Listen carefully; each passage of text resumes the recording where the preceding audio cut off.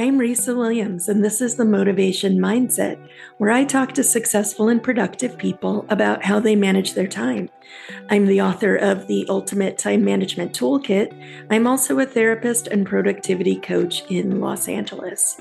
Today, I'm talking to my good friend Ezra Werb, who is an educational therapist, a filmmaker, and the author of the book, Teach for Attention, a tool belt of strategies for engaging students with attention challenges. On this episode, we'll be discussing how to use rewards and delayed gratification to help motivate you to get through challenging everyday tasks. So Ezra, thanks so much for being on the show today. I'm so happy to talk to you. Yeah, this is fun. I'm happy to do this, and I've heard your other podcasts, so I'm proud to be part of this cool project you have. That's great. So talk to me a little bit about your busy schedule and what a busy day looks like for you. You're an author, you're also an educational therapist, you're a filmmaker. So walk me through what your busy week looks like. Yeah, so it's nice to hear somebody like encapsulate all these things that I do or have done. It gives me that little bit of self-confidence boost. Like, oh yeah, I do all these things, but I don't do them all at once. I think that's one of the points is I tend to do projects compartmentalized. So I'll focus on something, kind of a project at a time. It's the best way I can explain it. Yeah. So when I've made, videos or I've written a book, I've sort of chunked out a time to do that. Even if I was working like a quote unquote day job at the time, I sort of tend to focus on one project at a time. Like I know that when I was working on my attention book for teachers, I knew that there was no other projects I could deal with at that time. So anything that came across my plate during that, I don't remember how long it was, 6 months, 8 months, a year. I don't remember. It's all blur. I did not take on. And I tried to limit any excess activities, because of that. So for me, it's a conscious choice. So that's one area that I think I'm pretty good at. But right now, my big project actually does involve my day job, which is I am the coordinator of a student support service or an academic support service at a private school. Because now there's this support system at this school, I get tons of emails every day from parents, from teachers about students. So what I'm running into is just in this one big project I'm working on, I'm having trouble so I'm getting, 10 to 15 emails a day about all sorts of different issues. How do I even manage that? Because I do answer people, and if students are struggling, I need and want to get on it. But I have a finite amount of time. I'm trying to schedule in seeing students along with my colleagues. Typically in my home life, I have decent systems for, between Post-its, calendars, checkoff charts. I'm pretty well organized, but I'm finding this year at this job that I need a system. Right. When you're working in a school, it's a fast-paced environment, and often people don't realize how often you're being interrupted in a day. And it gets really hard to prioritize what's a crisis, what do I need to handle now? How can I finish something when I'm getting 100 emails coming in about other problems that seem important? And that speaks to that executive functioning that you're talking to students about, but then you're having to navigate it yourself, that prioritization of tasks. And what do I handle first? So how do you teach students when they're struggling with that to navigate organizing tasks? So all of us as adults are constantly dealing with these sorts of challenges, regardless if it's personal stuff, if it's work stuff, if it's project stuff. When we're helping students get organized now in 2022, it's less about, I've been in education now for 20 years or so. And the change from parents saying, my student's backpack is a mess, right, is now more like online, they're a mess. Yeah. So that's one interesting facet is we're talking less about loose papers and more about how do you organize, if you're a young student, how do you organize your online life? And some of the executive functions involved in this involve all sorts of things, like certainly having the self-control to ignore, which is nearly impossible for young people these days, social media, YouTube, Netflix, et cetera, to get your homework done. That sort of self-monitoring and self-control, which is Those are big executive functions, which executive functions are sort of the way that our cognitive mind orchestrates our day-to-day, minute-to-minute functioning. Yeah, and also processing and sorting information too is a big part of executive functioning. So when students are getting hit with a million assignments online that they're not checking and they're avoiding, it's teaching them how to address those things and how to break things down into smaller steps so they can feel less overwhelmed by it. Exactly. Yeah. So we do work with just, first of all, helping them just get up and running on the online platform, and prioritizing is a big one.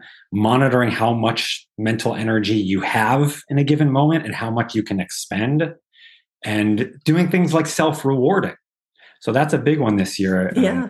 I think we want to talk about with students is, how do you give your brain those self-rewards as you're doing work?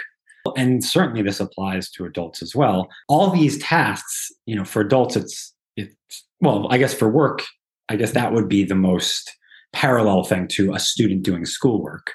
But anyway, the point is, we all have tasks we need to do that are non-preferred, that don't light up centers of our brain.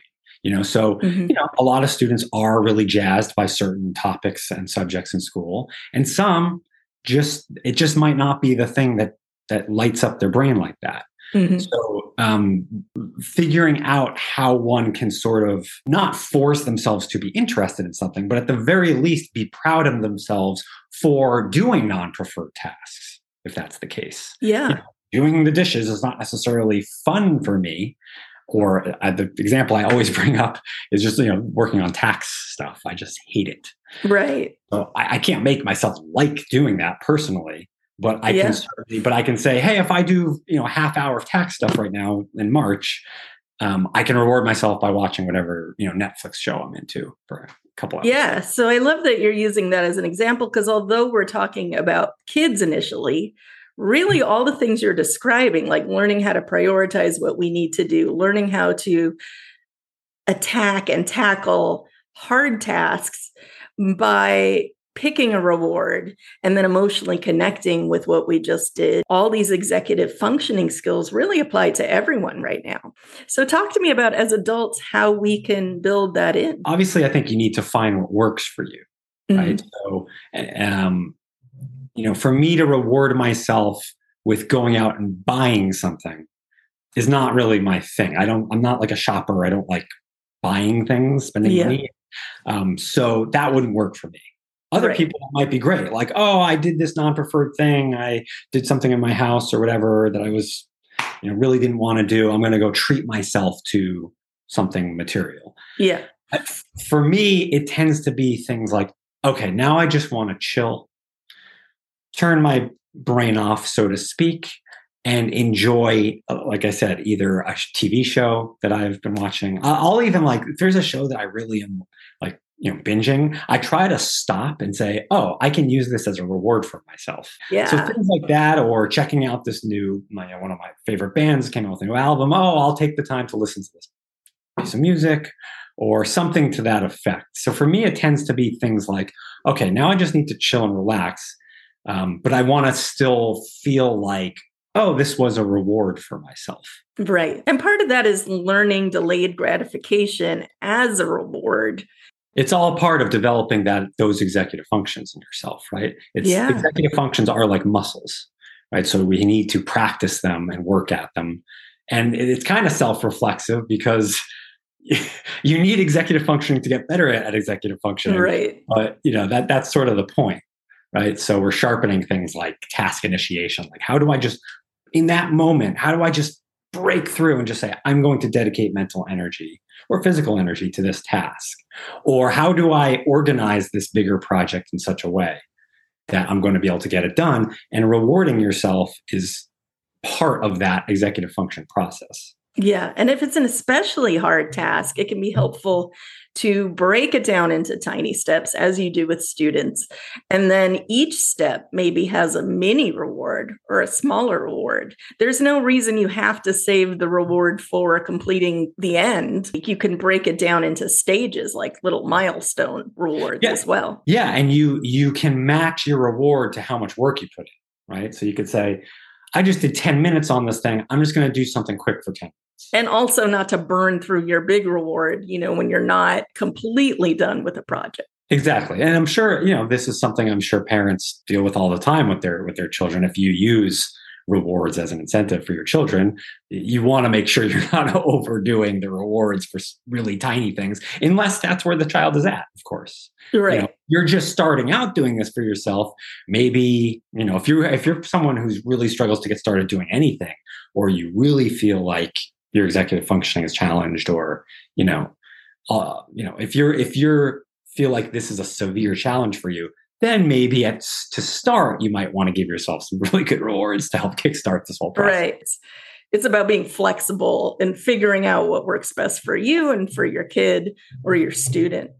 So talk to me a little bit about teaching students different levels of tasks and how they emotionally affect them. In my book, I have the task intensity meter, which asks people to gauge if something's high intensity, mid intensity, or low intensity.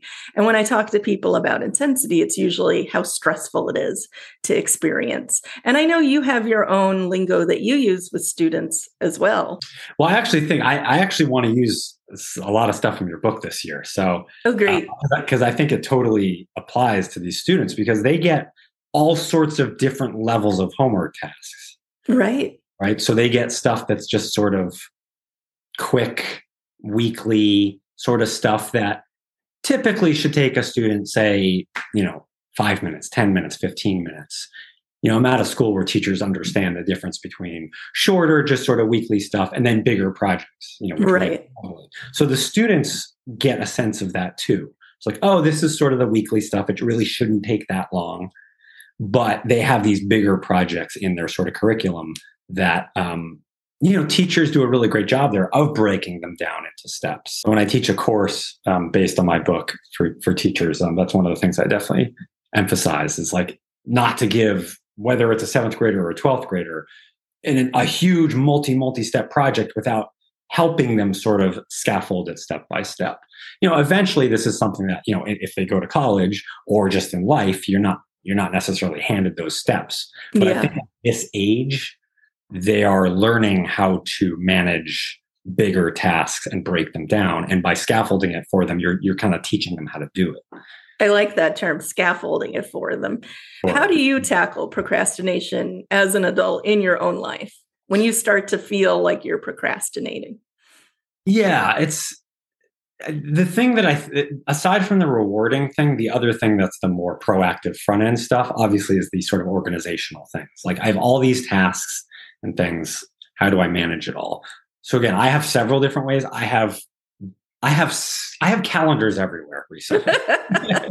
I am surrounded by multi-sized, I got small calendars. I have big calendars. I have work. We have a big whiteboard calendar. There's just calendars everywhere. They see you coming at the calendar store. They know me then. They know you. You get a discount. Sweating. They start sweating. So calendars, Post-its. So I am often in my workspaces just surrounded by Post-its. Different colors. I love Post-its too. I'm a Post-it person. I always have one on my laptop with stuff I need to do. And the weeks I don't have the Post-it, stuff doesn't get done, Ezra. It keeps me on track. Because I think a Post-it, first of all, draws your eye. It's colorful. Yeah. It is sort of movable and disposable. So I think that's good, because that satisfaction, I hate to waste paper, throw it in recycling, always recycle. But when you finish a Post-it, you cross off what you've done like that. And then you crumple it up. I can crumple it up, triumphantly, and throw it in the trash. Yes. It's done. You're done with that Post-it. That's a good feeling. That's a dopamine hit right there. Yeah, there's a satisfaction to that. As far as like prioritizing, that helps me prioritize, because I'll look at them and I'm like, okay, well, this one I need to get done by this day. Sometimes I'll put dates, or I'll categorize them by like immediate need, monthly need, like this needs to get done sometime in the next year. Right. So I try to, evaluate them and make sure that the ones that are more immediate are the ones that I'm tackling. That goes on to that priority. idea with students because they have multiple assignments kind of going at all times. And as adults, we have that too. Do you have any specific tricks for getting motivated when someone is avoiding a task or when you yourself are avoiding a task? Are there any tasks you tend to avoid? You have to trick yourself into getting started with? Yeah. Some of the big ones that are challenging for me are like if we have to have something done at the house, or I have to get something fixed on my car, or things, bigger picture things with kind of even literally bigger things, cars, houses, whatever. I tend to push those off and avoid because I know the steps involved. The steps involved are first, I need to assess sort of what needs to be done. I have to do a little research and see sort of how these things typically get fixed, how much money they're going to cost. And then for me, the dreaded part is how do I find somebody that I can trust to, like a contractor or plumber or something like this, right, to do these things. I tend to try to, again, step it out and give myself a bigger deadline. Not always successful with this. I need an outside push to be like, we need to get this done. One trick I have is called the first step finder, that if you can break it down into the easiest first step and then prep your brain to take the first step, then you have more of a chance of moving forward. What do you think that would be? Just writing down the phone number. Or opening up sometimes it's just opening up Yelp or something and saying, I'm going to search and write down 3 phone numbers. Yeah, that would be an easy step. And then you say, okay, I'll just do that today and tomorrow I'll call, because doing it all at once feels too overwhelming. It's too much. Yeah. No, yeah, that's what I tend to do is like I break it up into these micro tasks. So what is the best time management advice you can leave the listeners with today? I just think having things on the front end and the back end. So having organizational strategies for yourself that work, that are tailored to you. And sometimes you have to try out different things until you find something that works. And maybe for different tasks, you need different systems. And the back end, which is appreciating what you've done, no matter how small the task. Yeah. And basking in that sort of the self-confidence you can get from, the congratulating yourself, thanking yourself, and appreciating that. I hope you'll check out Ezra's book. Where can they find you, Ezra? My book is called Teach for Attention, a tool belt of strategies for students with attention challenges. It's mainly for teachers, but parents can certainly learn from it too if you have children that have executive function and attention challenges. So that's it's Free Spirit Publishing. So you can check it out on Free Spirit or on Amazon. And thanks again. I hope everyone listening today plans a tiny little reward for something that felt hard for you to get through today. And thanks again, Ezra. Take care. That was fun. A few takeaways from my talk with Ezra today. Think about the front and back end organization of tasks you need to do, which can include scaffolding tasks into smaller steps or micro tasks. Use delayed gratification as a way to reward yourself for getting through that task you've been avoiding. And learn to let yourself appreciate what you've done after you've done it by giving yourself a small reward for completing a project. On the next episode, we have a special segment called the Time Lab, where listeners from the show try out journaling tools discussed in episode 2 with Mike Sonskin. If you're interested in learning more about the show, please visit risawilliams.com and click on podcast. There you can learn about upcoming episodes, and you can also become a patron of the show. Different membership tiers include special features such as having us answer your time management questions on the show, as well as a one-on-one coaching session with me, your host. I'm Risa Williams, and we're out of time for today. Thanks for listening.